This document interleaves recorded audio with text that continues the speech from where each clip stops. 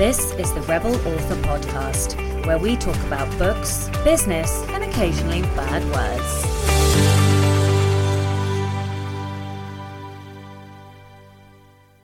Hello, Rebels, and welcome to episode 61 of the Rebel Author Podcast. This week, I'm talking to Honorée Corder.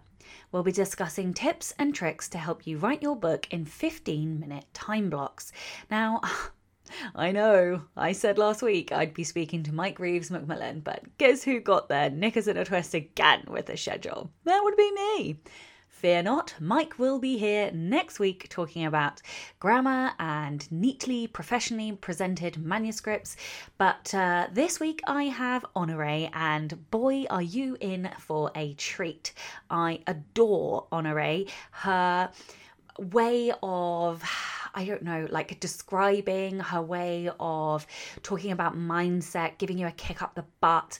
I just loved her outlook, and yeah, so I'm excited for you guys to hear the interview with her. But first to last week's question. Last week's question was, what one thing do you want to achieve by the end of the year? Edwin actually had a comment about last week's episode, which was with Michelle Summers, where we talked about writing a synopsis. Edwin said, I'm self-published and all the editors I hired required me to include a short synopsis of the work as an indication of where I wanted the story to go to guide their comments. And I think that's great and really interesting, because I don't think I've ever had that. I don't think I've ever been asked to provide a synopsis. So that's very interesting that Edwin is having to deal with synopses even though he's self-publishing. Julie Westerfeld said, by the end of the year, I want to have finished the first draft of Oriana, my fantasy novel, and Anathema, my urban fantasy novella. Ian Worrell said, I want to get the first draft of my book cancelled that I am doing for NaNoWriMo this year.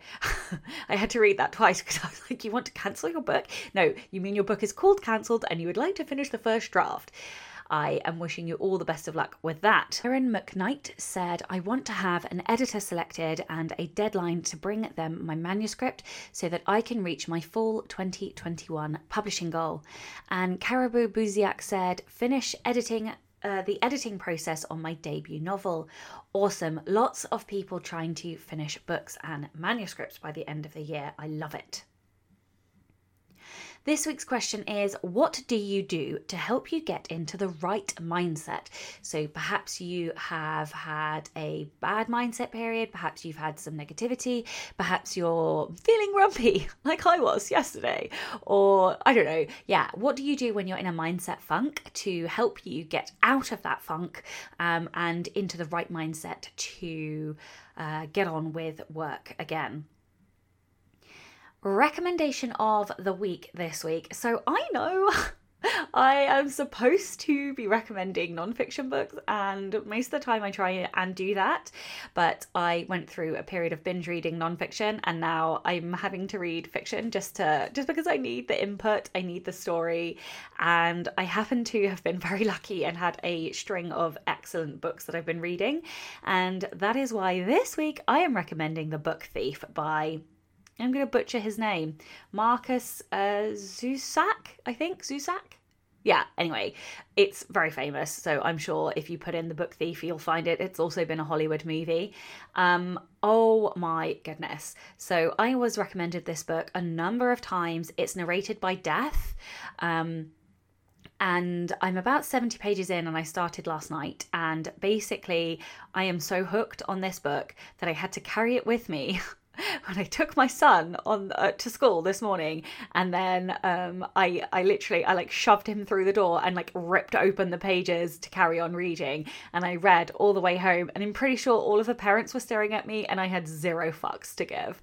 That is how good this book is, and I definitely nearly killed a kid on the way back because I was so engrossed in the fucking story I didn't see that there was a child freaking out in front of me as this big towering angry lesbian was about to fall on her. Anyway, the child lived. No children were harmed in the making of this podcast or the reading of The Book Thief.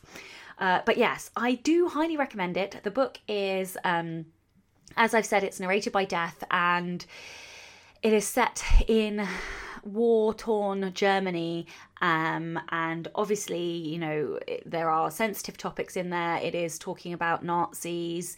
It is talking about Judaism. I mean, it's not a religious book. It is not a book. Well, so far it hasn't been a book about war. Obviously, that is one of the themes in there. It is a book about a child who experiences loss and death and steals books. Anyway, I can't tell you what the whole story is about because I haven't read it yet, and I haven't read the blurb. I'm reading it just because I've been recommended it so many times. Anyway, I've now spent like 2.5 minutes talking about this damn book, so suffice to say, y'all should read it. So, personal update then. What have I been doing in the last week? Well, I think I mentioned that I was going to look at my website in this last week. I nearly didn't do it because the last time I upgraded my website, it was so stressful. It took me more than a working day to fix it, and I broke it, and all kinds of problems ensued.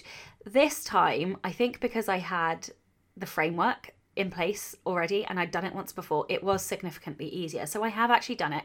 Basically, I gave my website a facelift because I am installing a shop on my website so that I can sell books directly from myself. One reason I will get more royalty than other book shops like Amazon, because I get higher royalty. It's selling it direct, but also, and this is the predominant reason, I can do discounts and sales when I want to do them.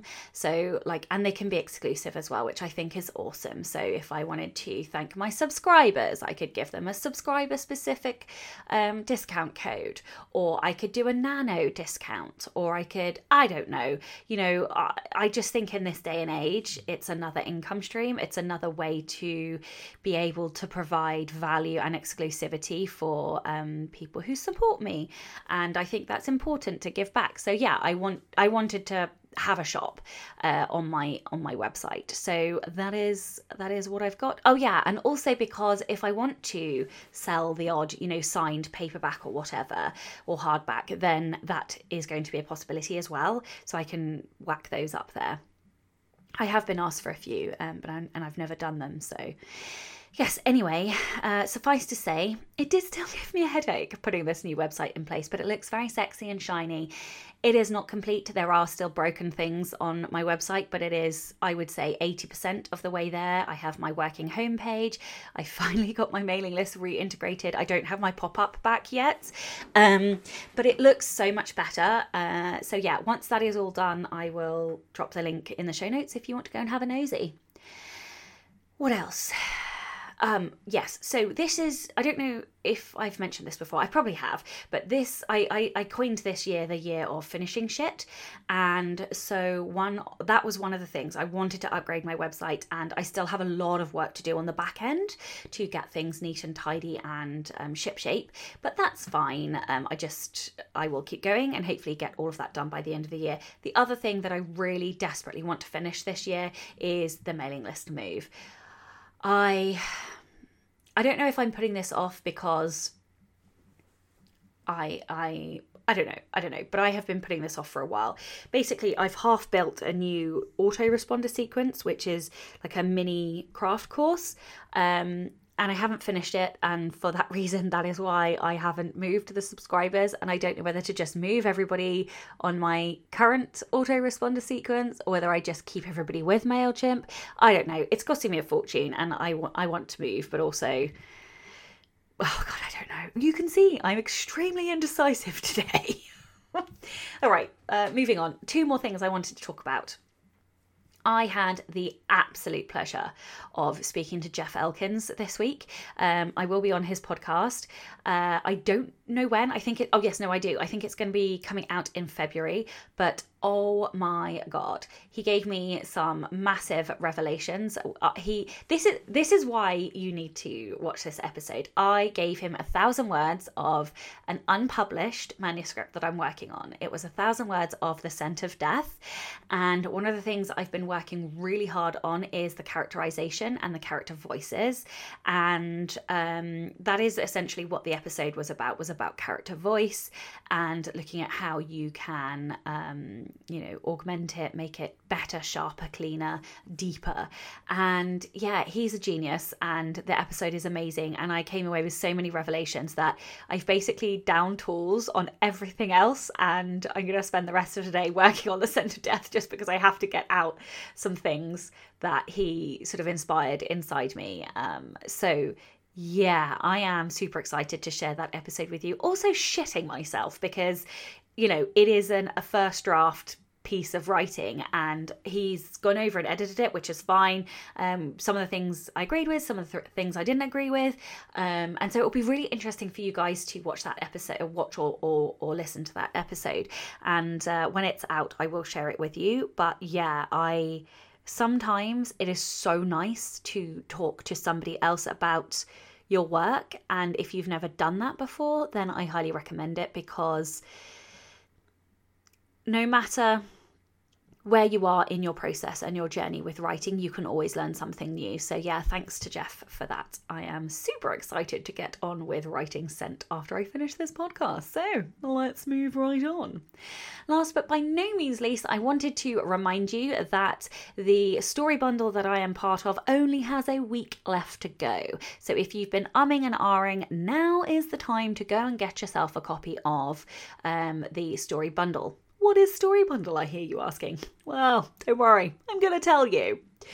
Right, so Story Bundle is a box of 17 digital books.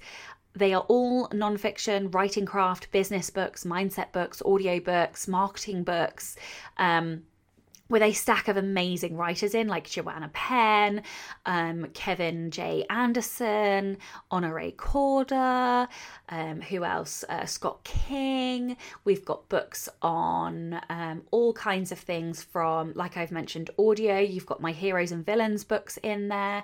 You've got books on how to write a synopsis, books on writing quickly, books on how to write descriptions, books on, all kinds of things. And you also get a course from Dean Wesley Smith about how to run a business in basically 2020, so a clusterfuck, which is super helpful. And I have actually started watching that course myself. So yes, I highly recommend it. It's a pay what you like. The minimum payment is only $20 and you're getting 17 books and a course, which is already worth $150. So it's a bit of a fucking bargain if you're asking me. I will put the links to that in the show notes. Alrighty then, Rebel of the Week is Emma Jeffrey. Emma said, most people wouldn't think me very rebellious. I am very much a peacemaker. But when I have strong feelings about something, especially regarding my future, I'm an adept of the philosophy, where there's a will, there's a way. Once upon a time, I was studying in France, where the system is such that to get into a good university, one first has to go through 2 years of hell, which ends in a lottery, some misleadingly call a competitive exam. I knew instinctively this wasn't the path for me. I wanted to study physics in a good institution. Why would I leave that up to chance? Still, everybody around me insisted it was the only way. So what did I do? I rebelled and found another way, of course. I went to a renowned university in Switzerland where I spent some of my best years of life studying exactly what I had always wanted to learn. I never once regretted that decision. I love this so much because A, you took control of your life, B, you basically disregarded what any family member or anybody in your life wanted you to do. Such a rebellion. God, I love it. I love it. If anyone listening would like to be a Rebel of the Week, and please do be a Rebel of the Week. A Revel of the Week, yes, why not? Fuck it, be a Revel as well. Revel in your rebellion. Come with me, people. Come be rebels. Well, anyway, back in the room. If you would like to be a Rebel of the Week, please do send in your story. It can be any kind of rebellion, big, small, or somewhere in between. You can email your rebel story to rebelauthorpodcast@gmail.com or tweet me at rebelauthorpod. 2 new patrons this week. A huge thank you to Victoria L.K. Williams and Sweet Baby Fox. Love that name. You didn't have another name in the Patreon, so that is the only name I could call out. But thank you so much, both of you. It really does mean a lot to me. And if you haven't already checked it out, I put a massive whopper of an article about content marketing in Patreon, I don't know, maybe last weekend. So yeah, make sure you check that out.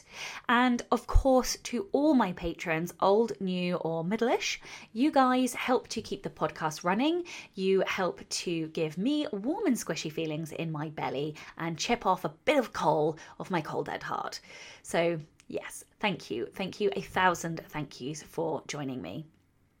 If you would like to support the show and get early access to all of the episodes as well as bonus content, then you can from as little as $2 a month by visiting patreon.com/Sasha Black.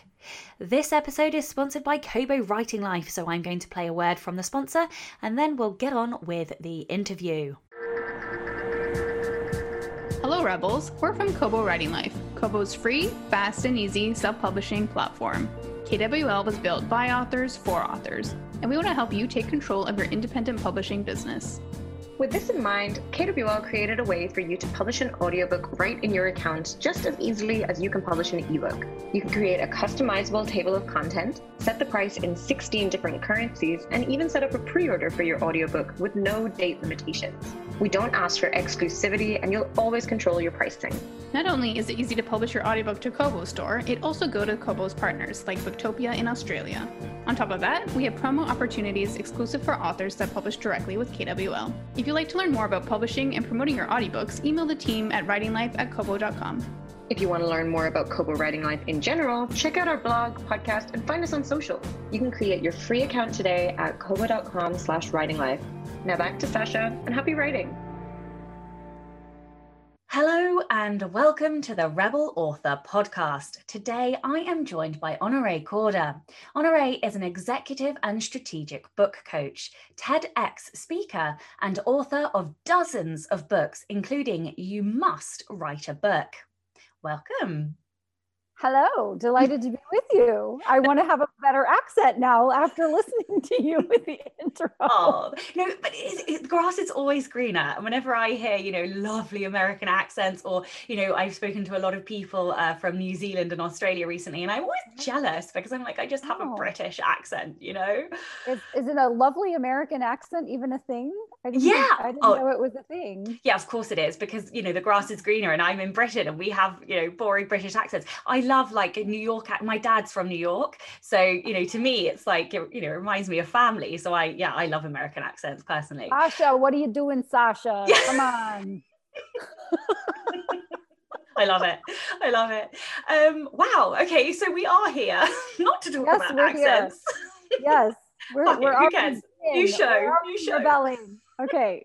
I love it. Tell everyone a little bit more about you and your writing journey and how you got to where you are today. Oh gosh. So I started writing books in 2004, and it was because I was a business and executive coach and a speaker. And to round out the trifecta of awesomeness and be taken seriously by the public at large, I needed to have a book. And so I wrote my first book. And I enjoyed all of the wonderful things that happen when you write a nonfiction book. And then I got the fever, as one would do. And being a book lover, I was always having book ideas, but I didn't, I'll use a British term. I did not fancy myself to be a writer.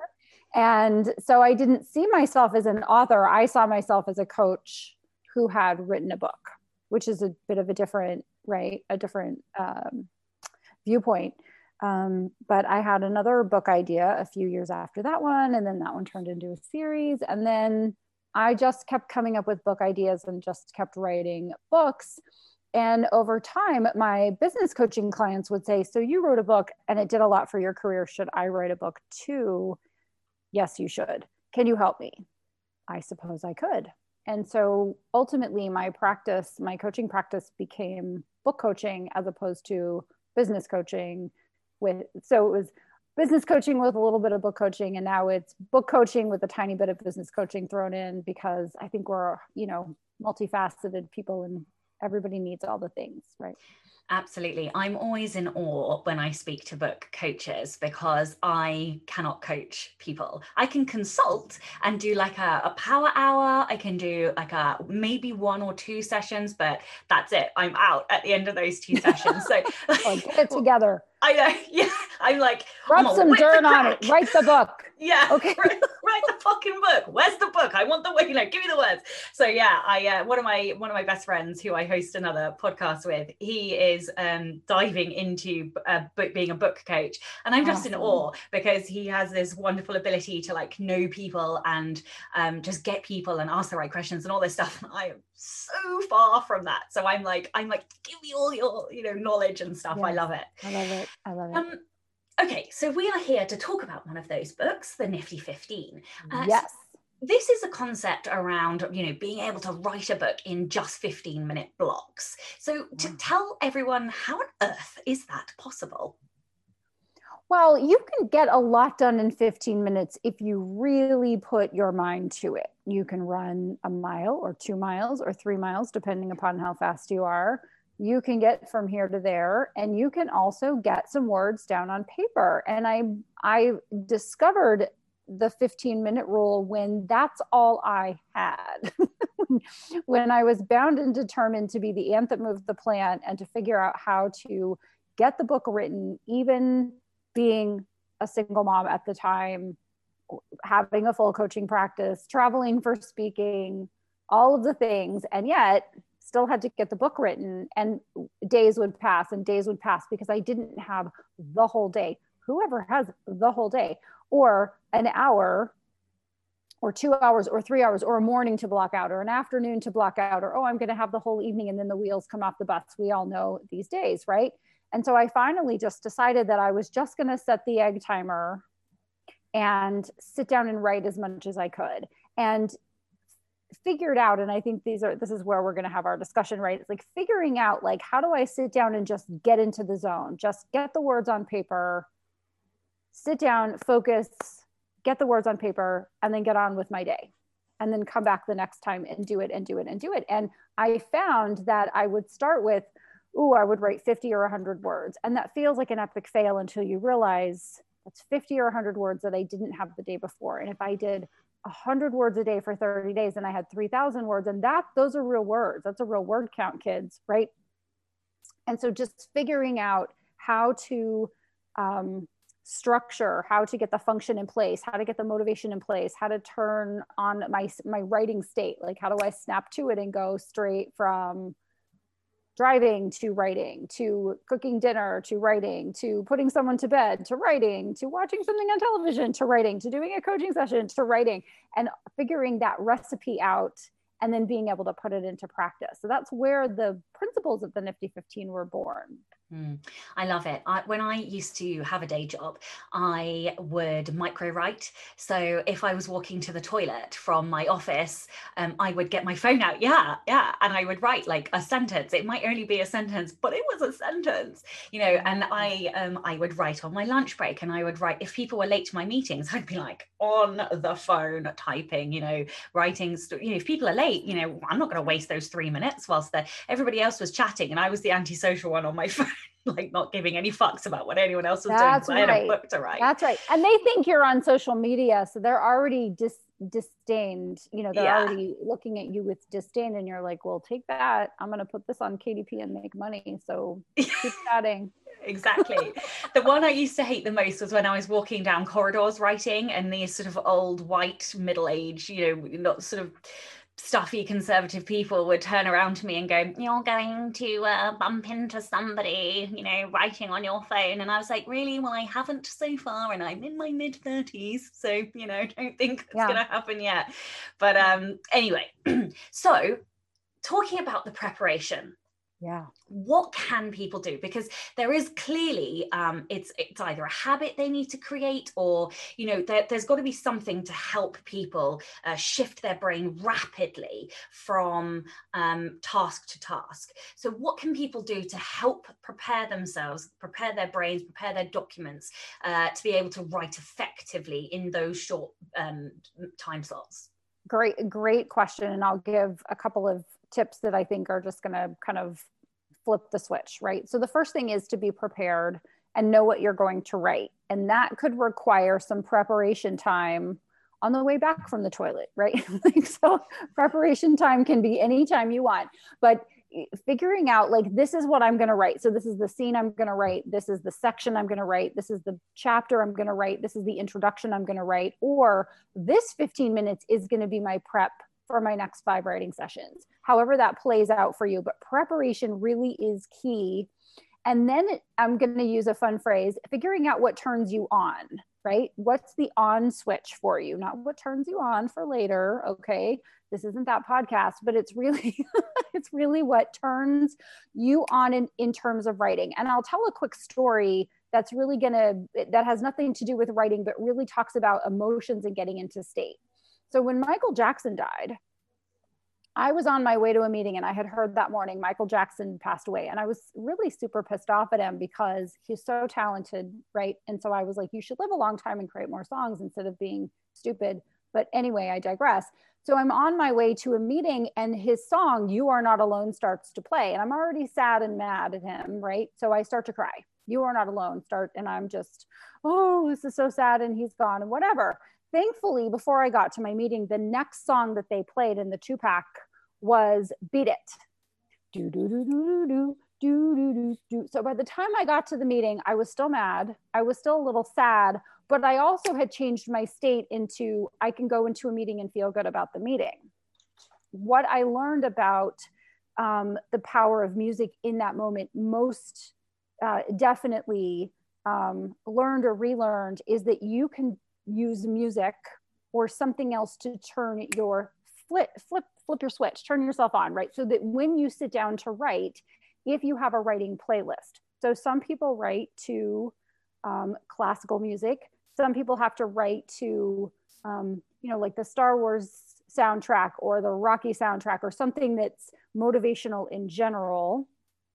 I like to put on a little Britney to get myself into the flow. I'm just going to say, right? Work Bitch is kind of my favorite song, and I have it in 2 lengths. I have the 4-minute version and the 6-minute version. I'm just going to say, but it really is that thing that I can be tired from not enough sleep. I can be completely busy. I can be stressed out. And if I put on that song, there is something about that introduction that says, okay, it's time to work out, or it's time to drive fast, or it's time to write. And so it's figuring out what's the music that takes you from, I don't want to write, I'm not motivated, into the state of Pavlov's dog, which is, it's time to eat. It's time to write the words. So coming up with your recipe, figuring out what works for you, and then repeating that actually over time will mean that it doesn't matter what's going on around you. You will sit down, you will open that document or open Scrivener or whatever, and boom, you start that song, and your fingers are going to go to the keyboard, and you're going to do it automatically. Does that make sense? Oh, totally. I have a playlist for that exact reason.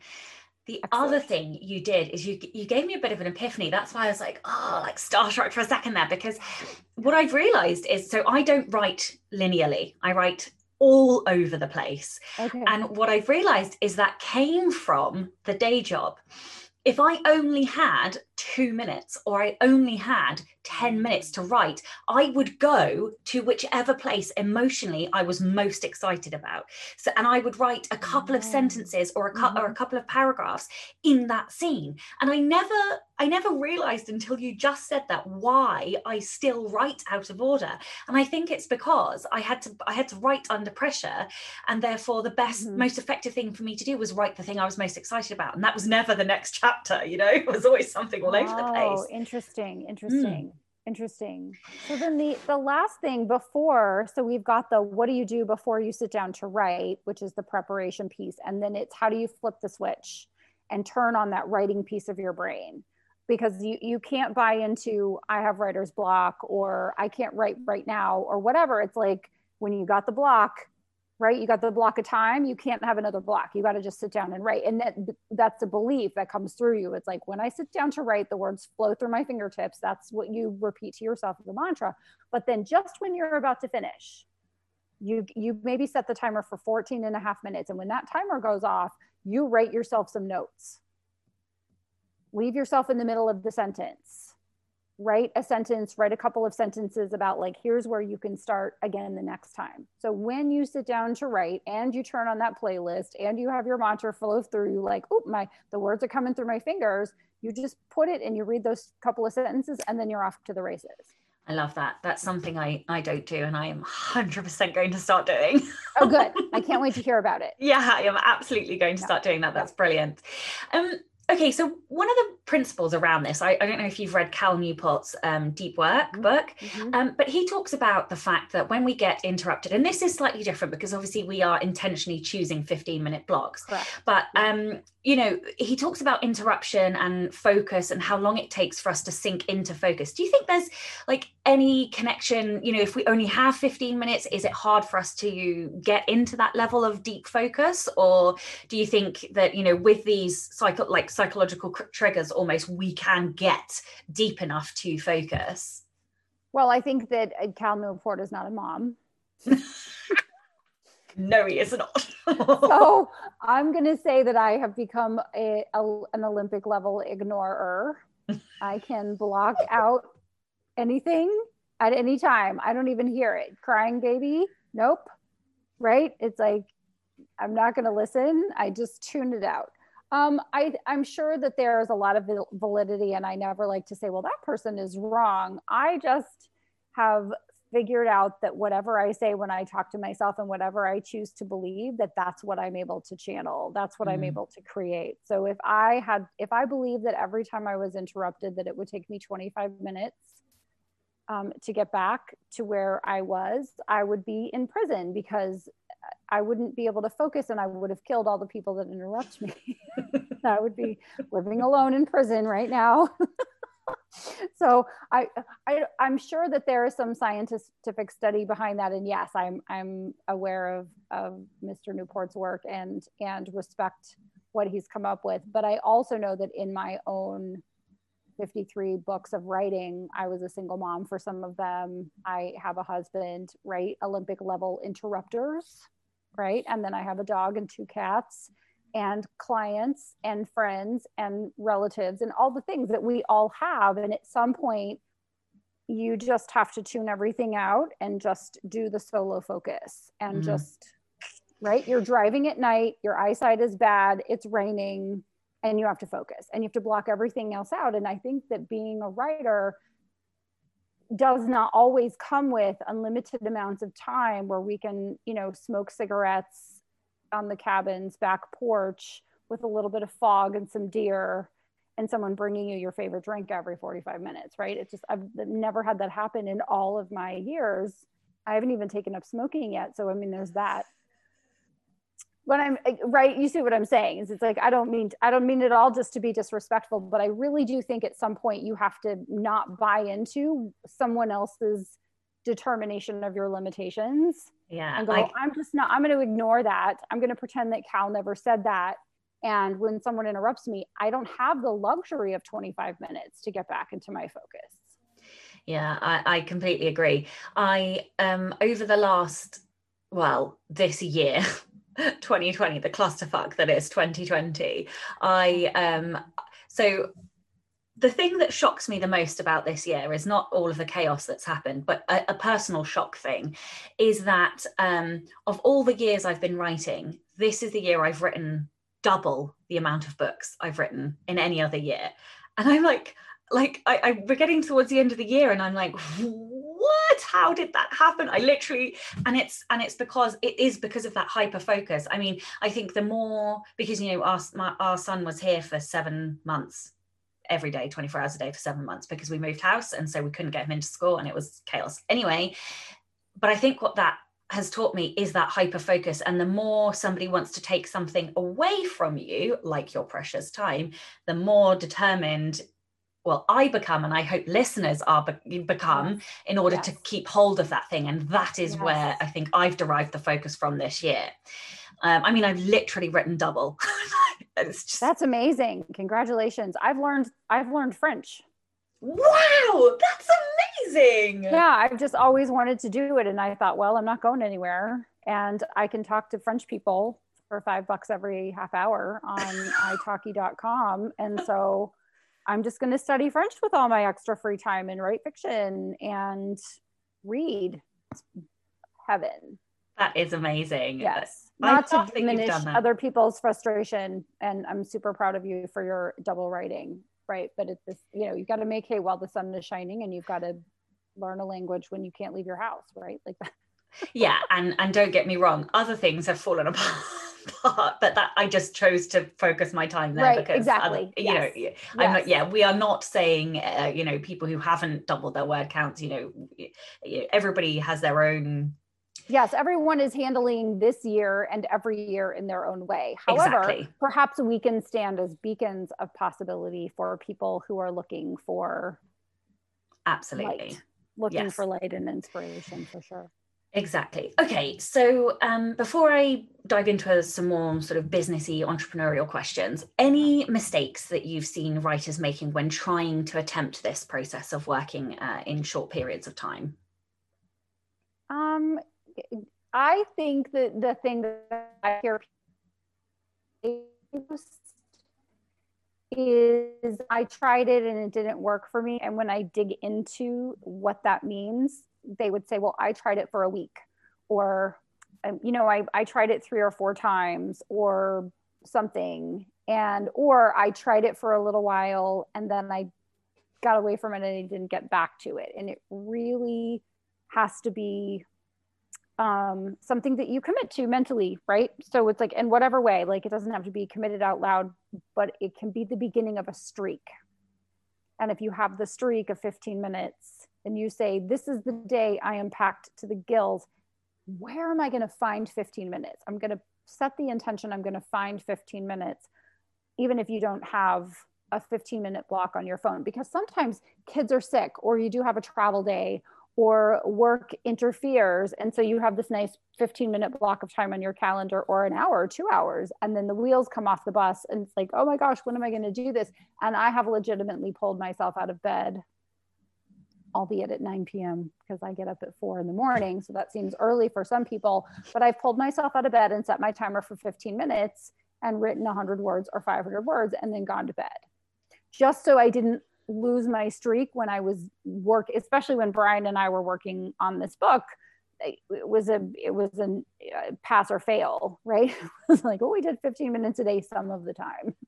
So it's really committing to yourself and to the process, also for long enough to figure out how to make it work for you. Because that whole recipe that I came up with of writing those sentences so that tomorrow when I sit down, I start the music.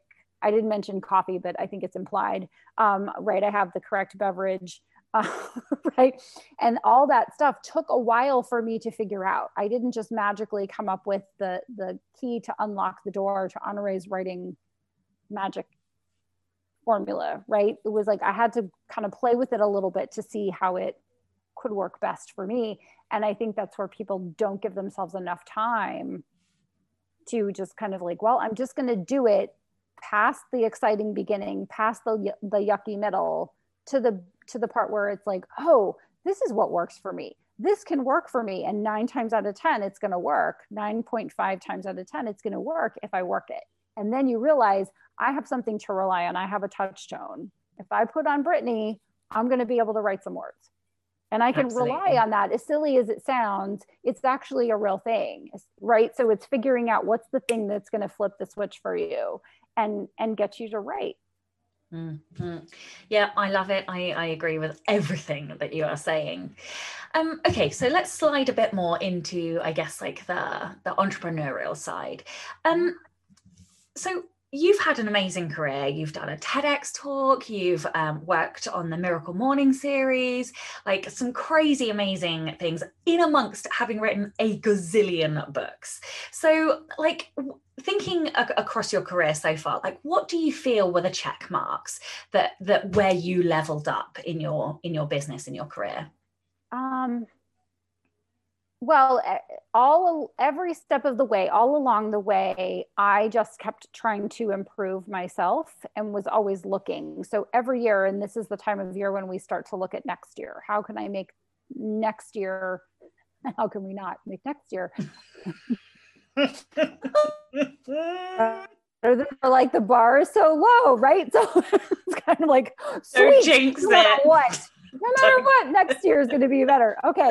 No, I didn't jinx it. I believe in setting intention. And I don't think this year overall, if we look back, I think we can find a lot of gifts in this year. It caused us to slow down. It caused us to connect to people. It caused us to put things on the forefront, self-care and other people that we care about and all the things, right? So I think that the year, in as much as it has been kind of a really, really, are you sure? Like, is that a real thing? Right. In as much as we've kind of raised an eyebrow 6 or 7 times, I think there have been a lot of blessings. Having said that, all along the way, I have always tried to get better. I try to make every book better. I try to make every client's book better. I try to make the content better. I go back and I do a post-mortem, a review. Like, what did I learn? So I don't believe in failure. It's like win something new. And so every step of the way. And I think that's a level up too, because I think we can get, I'll speak for myself. I have lived in a place of, oh, that was a fail. I failed at that, or I wasn't as good at that as I wanted to be, or that wasn't as successful as I wanted it to be. And then when I realized that, and this is having some age on me, some miles, when I can look back and I can see the breadcrumbs, I can see where this happened and it led to this thing, and I did this thing and it led to this thing. And if I had gone a different direction, I would have missed all the wonderful things that happened. So leveling up for me has been an intentional, purposeful thing. And I was saying this to my husband the other night, is like, I love learning. I love getting better. I'm addicted to learning. It's part of my personality. That's why I was like, okay, pandemic, quarantine, great. I'm going to learn a foreign language. No, I'm going to become a polyglot now. So I have 5 languages that I want to learn just because I love it so much. And now I'm starting to feel like I might be a little bit good at it. And let's be clear. When I say I learned French, I think I learned like 8% of French, but I can have a conversation for 30 minutes if someone speaks really slowly and they tell me the words I don't know. But I'm getting enough. And this, I think, is helpful for writers too, because when you first start, you're like, well, I'm terrible at this. Who would want to read this? Was anybody going to like this? Is anybody going to want to read this? And then after a while, you start to feel like, did you go through this too, where it was like, oh, I wrote that. That's pretty good. And it's because you kept writing. So I keep speaking French and I keep writing and I keep doing all the things. And then I feel like, oh, I'm getting comfortable. I'm getting a little more comfortable. I suck less today. Oh my gosh, I understood what they said. That's amazing, right? And so it's the success begets the success begets the success. Mm. And I think that's just caused the constant up level, because I never take anything for granted ever. I never take a relationship for granted. I never take success for granted. I don't take book sales for granted. I don't take my brand for granted. And so I just keep trying to stay in the work. I'm a player coach, as it were, right? So there are coaches and there are players, and I'm a player coach. I both play and I coach. And I think that it really helps me to keep going up, I would hope. I love what you said there, because I am a perpetual learner as well. And, I've probably taken 2 or 3, no, maybe 4 courses this year. And, I had somebody, one of my audience say to me, I'm amazed that you're still taking courses, and they're courses that can teach you things. And I'm like, but there are so many, there are always all the things. time. All the time, we Yeah. can never stop learning ever. And I will be 90 and still learning things, like intentionally learning as well. Every book, I intentionally try to learn something from it, good, bad, or otherwise. And the other thing that I love that you said is around failure. I don't believe in failure. I don't believe it's a thing unless you quit. And sometimes quitting is okay. Like, I'm not saying that you can't quit, because there are times when that is absolutely the right decision, but I am 100% black and white. Either you quit or you succeed. That's it. Like, there is no failure. Yeah. And or also you stop. Sometimes it's like, I don't quit doing something. I just decide that I'm going to stop doing this, because I was training for a marathon, and I had run marathons before, but my hips were hurting and my knees were hurting. And I was like, I'm going to do it. I'm going to force myself to do it. And then I just thought, I've already run a marathon. I've got the t-shirt, right? I'm part of the club. It's like being a parent. There are some people with 11 children. I didn't feel like, to be a real parent, I needed to have 10 more children. I was like, I'm in the club. Check. I can stop doing this now. And sometimes just calling a spade and saying you actually don't want to do something, right? You have more information and now you just don't want to do something. I think that's okay too. Oh, completely. But it's funny, because I think you have to it's very hard to say no and to stop and to quit things, like when you're early in your career, because you think everything, or I certainly thought everything was important. And it's only when you get further in that you're actually able to say, no, I don't need to do this anymore. I'm not doing this. I'm outsourcing this. I'm quitting that because it's not bringing in the ROI, don't want to or whatever. do it. Exactly. Yeah. I don't math, right? I have an accountant, I have a bookkeeper, and they math for me. Yeah. Right? Exactly. I was like, this looks like math, and I do not math. I am a writer. I love it.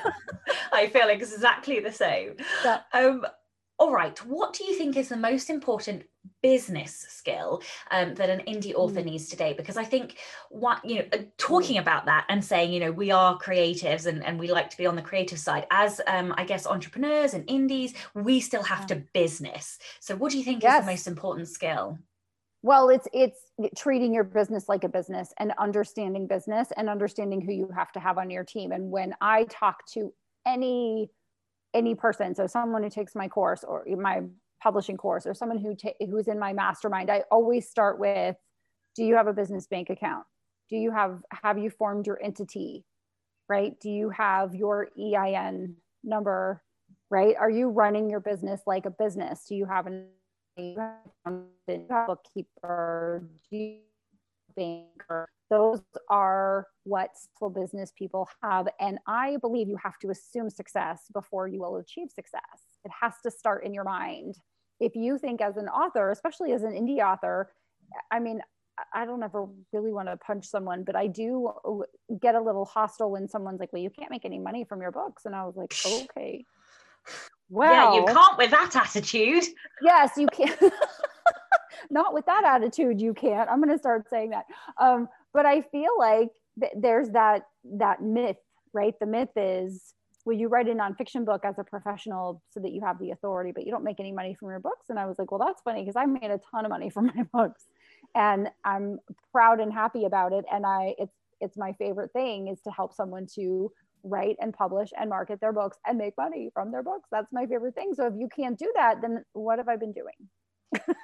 Yeah, I love that so much. Like, that's one of the things I like about affirmations, is that you have to say the thing in the present tense, so I am a 6-figure author, or I am a full-time author, or, whatever it is that you want and whatever your dream is.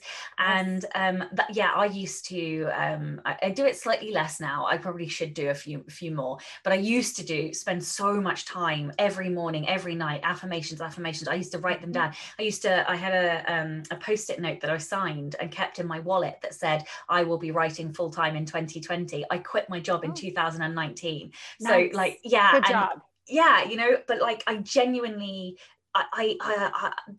of everything that you said, I think that's the thing that I love the most, because I feel I just believe so deeply that it, Yes. you know, Yes. you tell yourself what is your reality. And ultimately, if Yep. whatever it is you want, you tell yourself you already have it, and your brain will believe it and make it so.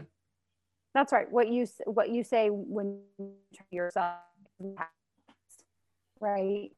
Oh, I just lost you there. Can you Speak say it that? to Hello? become it. That is a real thing. Thoughts are things. Oh, Yes, I'm still here. oh, We're sorry. getting there now. I lost you just there. Can you say that last bit again, please? I can. I said what you say when you talk to yourself is what you become. And you have to speak it to become it. Yeah, absolutely. And so be careful, if nothing else, if for those of you that did a little eye roll with the whole affirmation thing, go read The Miracle Morning and read about affirmations. But also, even if you're thinking, well, that's ridiculous or that's bunk or whatever, just start to notice what you say when you talk to yourself, and notice if those things haven't shown up that you've been saying for a long time. If you believe you can't make any money from your books and like, I don't really think I can make any money from my books, the minute those words come out of your mouth, like pretend like you're stuffing them back in and say, cancel, cancel, cancel. Because Thanksgiving's coming up. American Thanksgiving is coming up, right? And you're going to have maybe a couple relatives around you, and they're going to say, how's the writing? Are you making any money from your books yet? And if the words start to come out of your mouth, oh, I haven't made any money from my books, I don't think I can make any money from my books, just like gather them back up and say, what I meant to say was, just in case Honore and Sasha are listening, is that in 2021, I'm going to make an abundant living from my books. And I'm writing my books, and that will come to pass. And then you will get into a situation like me, where I love that you mentioned the Thanksgiving. I was with my sister-in-law, and I have this figure that I'm trying to reach. And I have spent a long time writing this figure every day. I earn X amount of money per year. And my sister-in-law was asking, oh, how's the business? You know, what are you turning over now? Like, and, you know, some people wouldn't ask that, but it's, you know, all family, whatever, it's fine. Right. And I almost said the figure. Oh. And I was like, wait, no, hang on. Actually, but because I had told myself so many times. It's your truth. It's your truth. It's just catching up to you. But in your mind, that's your belief system, 1,000,000%. And it works. I use the app for my iPhone user friends out there. There's an app called Think Up. Oh, I'm going to write this down. And you record your affirmations in your own voice, and then you play it over and over and over and over. So it's one of the first things I listen to in the morning. Total nerd alert. But I listen to my Think Up app for at least 5 minutes every morning. It's 5 more minutes I can lay with my eyes closed. Your brain is in alpha, which is its most receptive state. And it's you telling you the thing that you want to manifest.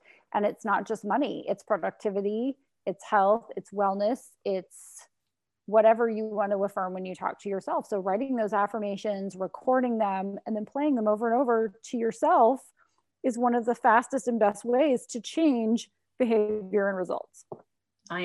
That is the first thing I'm downloading when I get off this call. Okay, where she's going to get it. She's like, I'm buying the app. It's going to be amazing. Yeah, I'm on it. Okay, as a book coach, what's the biggest barrier or blocker or issue that you come across with writers trying to achieve their book dreams? And do you have any advice for how? I'm just destroying my office. How to get over that? You know what it really is, and it does not matter who I work with. So anyone I've ever worked with at some point has called me and said something along the lines of, except for one. So one exception out of everybody has called me and said, I'm really doubting my ability to write this book, / I'm really doubting whether anyone's going to want to read this book, / imposter syndrome of some kind, right? So I maybe I'm not the person to write this book. Maybe I got a little ahead of myself, or I thought a little too much of myself. So somewhere along the lines of self-confidence, self-esteem, imposter syndrome, everyone seems to go through that period where they're like, maybe I should just go back to what I was doing before. And my answer is, no, you were right to have the idea to write the book. You can write the book. And what you need to do is practice better what you say when you talk to yourself. So you've got to affirm to yourself, you know, I have every right to write this book. And the person that needs this book is never going to read this book if I don't write this book. And I'm writing this book, and I will write this book, and this book will be done by this date. And it's going to be awesome to be an author. And just to repeat that over and over. So I think it's a combination of the vision of having the book finished, which is an out there thing, right? So you've got this number, this figure that you're achieving right now. It's coming to pass right now, but it's out there right now. And so then it's bringing it into, what am I going to do today to move me a little bit closer to that? How am I going to lean into that vision a little bit? And what do I need to say? What do I need to do? And who do I need to support me? Which is where I come in, which is, you know, I'm the cheerleader. I'm the cheerleader and the coach and the training coach and the spirit coach and the sprint coach and, and the weight room coach. Right.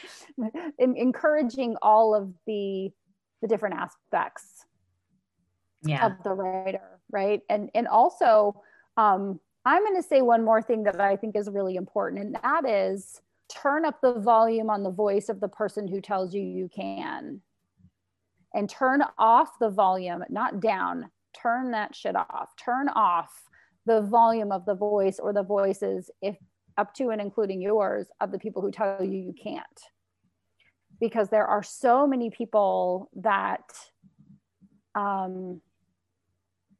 what may look at you and go, who are you to write a book? Why are you writing a book? I had that when I first started. So I wrote a book, and one of my best friend's husbands at the time was like, who is on a way to write a book? And I was like, well, he is not getting a ride in my G5. That will just not happen. I will leave. He will fly commercial. He will be flying back of the plane commercial. He will not be on my jet, right? And so I had to turn up the voice of the encouragers and down and off the voice of the discouragers, up to and including myself, until my voice was, I got this. I got this. I could do this. And my daughter is amazing. When she was learning how to drive a couple of years ago, she had her little hands on the steering wheel, and we had gotten her a steering wheel cover, and she had her hands and she had her little glasses on, and she was just looking so cute. And she also looked really nervous, which made me a little nervous because I'm just the passenger. Right. And I said, how you doing? And she was like, I got this, Mom. I got this. I'm going to crush it. Right. And it's like this, because that's what I say to her. Like, you've got this. You're going to crush it. You're going to be amazing. It's going to be wonderful. And so that's what we need to say when we talk to ourselves. And we also need to surround ourselves with other people that are like, Sasha, of course you wrote twice as many books. Of course you did. I'm not surprised. Of course you did. You're fantastic. Right. I would have expected that anyway, but wow, way to go. What does that mean? What does that mean for you long-term? What trajectory did you set in place? What goals do you have? How can I support you? And as a coach, it's what will you do? When will you do it? And how will I know? And so that how will I know part is the coaching piece. If you don't have a coach, maybe getting a coach is good, but definitely get a community of people. There are a lot of people that are out there that would love someone. And I do this with my mastermind group every morning, 6 a.m. Like, I look like a homeless person, but you know, we're all kind of get on 6 o'clock and we're like, morning, you know, and then we write for an hour. And it's like, we're all on Zoom just like this, but we're just typing away and writing. And a lot of times I would not show up. I'd be like, oh, it's a Saturday. Oh, I didn't get enough sleep last night. Oh, I had some stress in my life. But it's like, oh, the group's going to be on. I better open that Zoom window. They're going to be blowing up my phone with text messages. How many words did you write? Where are you? What are you doing? And you can create that community of people that are going to be there to support you, and vice versa. And sometimes, and I love this lesson that I learned a long time ago, which is when I'm having a bad day, I go find someone and I encourage them, and then I feel better and they feel better. So if you don't feel like writing, but you know that somebody else might not feel like writing, you're like, I don't feel like writing. You don't feel like writing. But if you show up, I'll show up. If you'll write, I'll write. And on Saturday morning, one of my writing buddies like messaged me right at the time that we'd start. So I had dragged myself out of bed. I had a late night. It wasn't exactly the best day ever. And I get out of bed and I was like, where is she? And you know how the Zoom has the ding ding and someone's waiting. So like 6:07 and I'm typing, I'm writing, and all this stuff. And she had texted me and I was like, where is she? So I looked at my phone and she was like, sorry, I'm going to sleep in. And I was like, bitch, I got myself out of bed for, I love for it. you. Right. And I was like, thank you for these 1,000 words. Right. Thank you for not texting me this an hour earlier, because I would have seen it and I would have rolled back over quite possibly and gone back to bed. But I was totally teasing with her. Right. And she was like, okay. But I thanked her. Right. I thanked her the next morning and yesterday morning. And this morning I was like, you know what? That really like helped me get over a tough spot. Like I would have rolled over. I would have missed that writing time. And who knows where the dominoes would have fallen if that hadn't happened. But I did text her. I was like, bitch, I got out of bed. I love it. I got up because of you. It's like, yeah. Hope you're all warm and snuggly, you know, have an awesome Saturday, right? I don't get bitter about things. I just was playing with her because it's like, you know, but you said you would, and I said I would, and I showed up and you didn't, and right. And then of course, how can I be upset about it? Because I got more of what I wanted in the first place. I love it. I love it. Okay, one of the things that I wanted to ask you about was your TED Talk on authenticity. I think in the busy world that we have today, it's obvious why authenticity is important when we are so saturated with notifications and content. But so many writers, especially early writers, struggle with knowing what that actually means for them. And I think it's also tied up in branding. I think, you know, you have to be authentic with yourself and authentic branding as well. And everybody gets very confused and worried about what this means and how they can be themselves. So do you have any advice on how authors can empower themselves to find what's like most to them, and therefore put that in authenticity into their work and their business? Yes. And I'm going to say something that sounds completely counterintuitive, and it's meditation. It's being quiet. It's giving yourself the space to hear not someone else think. I spend a good bit of time with a blank page and just coming up with ideas. I've got a crayon in my shower where I can capture my ideas. I tend to go for walks in the woods with my dog. I meditate first thing in the morning. And I think the reason I have just such a wonderful stream of ideas, some of them are even great, right? Some of them are good, some of them are great, some of them are not so great, like making homemade Pop-Tarts sounded like a great idea. They tasted great. My pants are a little snug. So is it a good idea? I don't know. We'll find out. You see what I'm saying? But I think a lot of people spend a lot of time worrying about what's authentic because they're like, well, if I do this, what does somebody think about it? And they're looking for that external validation instead of getting quiet and getting centered. And I discovered a new app recently for meditation, and it's called Unplug. And it's 10 minutes, 10 minutes a day of meditation. If you like a guided meditation, if you like all different types of meditation. One of my favorite ones that I heard from them. So I have meditations I've done for years and years, and also TM, just having a mantra that you say over and over, like quietly to yourself. But one of my favorite meditations from Unplug was the mantra, breathing in 2 counts, I am, and then breathing out 2 counts, at ease. I am at ease. I am at ease. And just doing that over and over again, and doing 6 count box breathing, like breathing in for 6, holding it for 6, breathing out for 6, waiting for 6.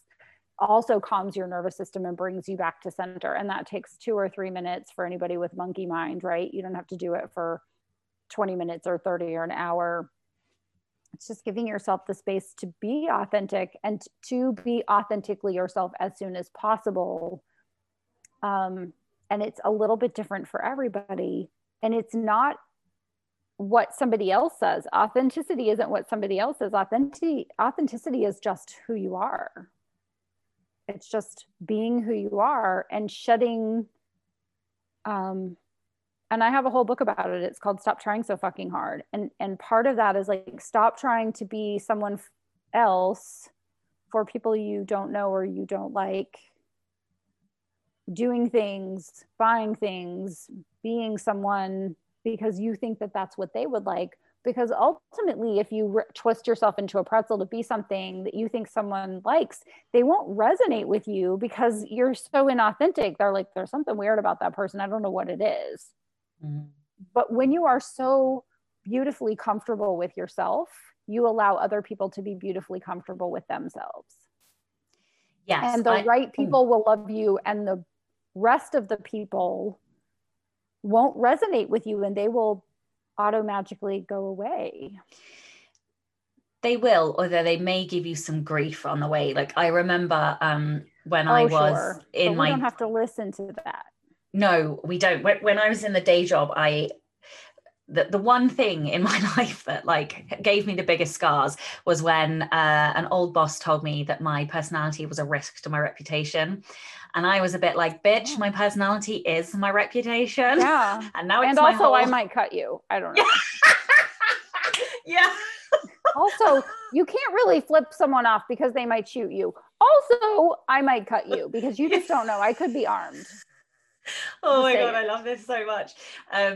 But I remember like another boss saying the reason, you know, that this person said this is because you are absolutely yourself. You talk to the directors at work in exactly the same way you do in the bar. And because of that, you're not playing the game in this very corporate boys club. And I was like, no, because why would I censor myself? Or, you know, that's exhausting. So anyway. Well, but that is where most people live, Sasha. That is where most people live, is they live in a place where they are censoring themselves. They are not saying how they feel or what they feel, and they're missing out on the beautiful part of life. And it's not just saying, you know, I would never say, well, that's a terrible outfit, or you look terrible, or you need to lose 20 pounds, or that was a stupid thing to say, or how did you think that idea would fly? I'm not talking about that type of authenticity, right? I'm not talking about the mean, any type of mean stuff. I'm just saying, like, just be relaxed and authentic, and you will be so much happier that what anybody else does won't bother you. Like when anybody else, like, you're just free to do whatever, whenever, however you want. And I hold the space. I love holding that space for people. They'll say, oh, well, I voted for this guy. It's a big thing in the US right now. It's like, well, we voted for this guy, or we voted for that guy. And I'm like, whoever you voted for, I support you. Whatever it is that you do, I support you. Whoever you spend your life with, I support you. Just create that space for people to feel like they're accepted, and then they will accept you as well. Or at the very least, you'll be an example for what holding that space for accept, that they have to project that onto you. And I don't even argue now, right? I just say, okay. Mm-hmm. I don't want to argue, right? I don't want to have that conflict with someone. So it's interesting that someone was like, your personality is a threat to your reputation. It's like, it's almost like that person is saying to you, I don't feel comfortable with my personality, right? It's like what someone sometimes says or projects onto someone else is actually what they are doing or feeling. And a lot of times I'll just say, okay, thank you. And that's all I say. Someone's like, I hated your book. It's terrible. You're a terrible writer. I'll say, okay, thank you. Thank you for that feedback. Peace be with you. Right. And I don't mean it in a bless your heart kind of a way, right? Like oh, bless your heart, snarky way. I just mean, you know, thank you. It takes courage to speak up. So thank you for that. And also, like, let us not continue our conversation.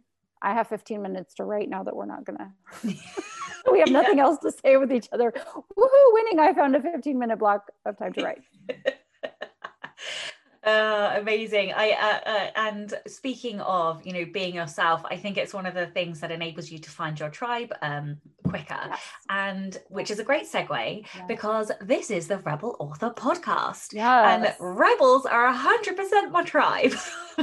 So can you tell everyone about a time you unleashed your inner rebel? Yes, thank you for this question. And it really made me think.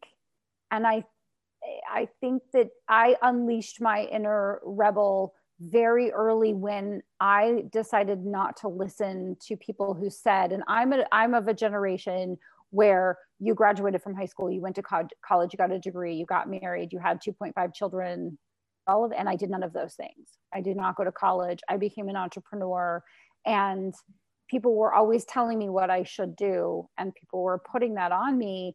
And there was a voice inside of me that just kept saying, that doesn't feel right. That doesn't sound right. And I didn't do that. And I would say, okay, thank you. And then I would go off and do my own thing. I think I've always been a rebel in that way, as I've never followed the traditional path. I didn't go with traditional publishing. I was an indie publisher when people were like, oh, did you self-publish? And I'm like, I did. And I made a crap ton of money. How was your day? Yeah. Right. I love it. Oh, are you still making 17 cents a book? Oh, bless your heart. Right. Yeah. Aww. When you're ready, come and talk to me and I'll talk to you about how to monetize that. So probably indie publishing is pertaining to this conversation is the first time that I said, I don't feel worthy of going traditional publishing. That was my default setting. Like, I was like, I'm not a capital W writer. I don't have a journalism degree. I'm not a writer. I didn't take a writing class. However, I am going to go down this path because this is the path that feels right for me. I'm going to create this path and I'm going to crush it. Right. And I'm going to go against where people are saying, oh, okay, so you're going to self-publish until you can get a traditional publishing deal. And I'm like, maybe. But I sold 11,000 copies of my first book in 3 weeks, like person to person. And so when I started counting the check, counting the money, I was like, oh, well, let me just look at this publishing deal that someone else got that they made a big, huge deal about. And it's like all in, she made 16,000 and I made 10 times that. And I went, well, I don't know if that's favorable. I'm going to say that's not working for me. That is not to say that whatever path someone chooses, again, I'm a you do you kind of a person. So if you want to get an agent and do a proposal and get a book deal through traditional publishing and you can do that, please, I will be the first person to buy it and review it. But for me, that was what felt and sounded right for me. And it's kind of worked out. Yeah. You and me both. Yes. Okay. Where can listeners find out more about you, your books, your coaching services, et cetera, et cetera, et cetera? All the things. So honorecorder.com, HONOREECOR.com. I'm at Honore on all the socials, although I'm not socialing this month. I'm NaNoWriMoing. So, I'm totally light on social media this month.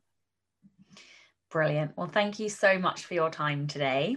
And of course, thank you very much to all of the show's listeners, and a big thank you to all of the show's patrons. If you would like to get early access to all of the episodes, then you can do so by visiting patreon.com/Sasha Black. And that's Sasha with a C and not an S. I'm Sasha Black. You were listening to Honore Corder, and this was the Rebel Author Podcast.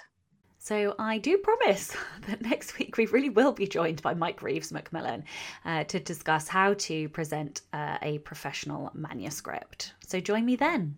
Don't forget to tune in and subscribe on your podcatcher. And when you have a moment, please leave a review.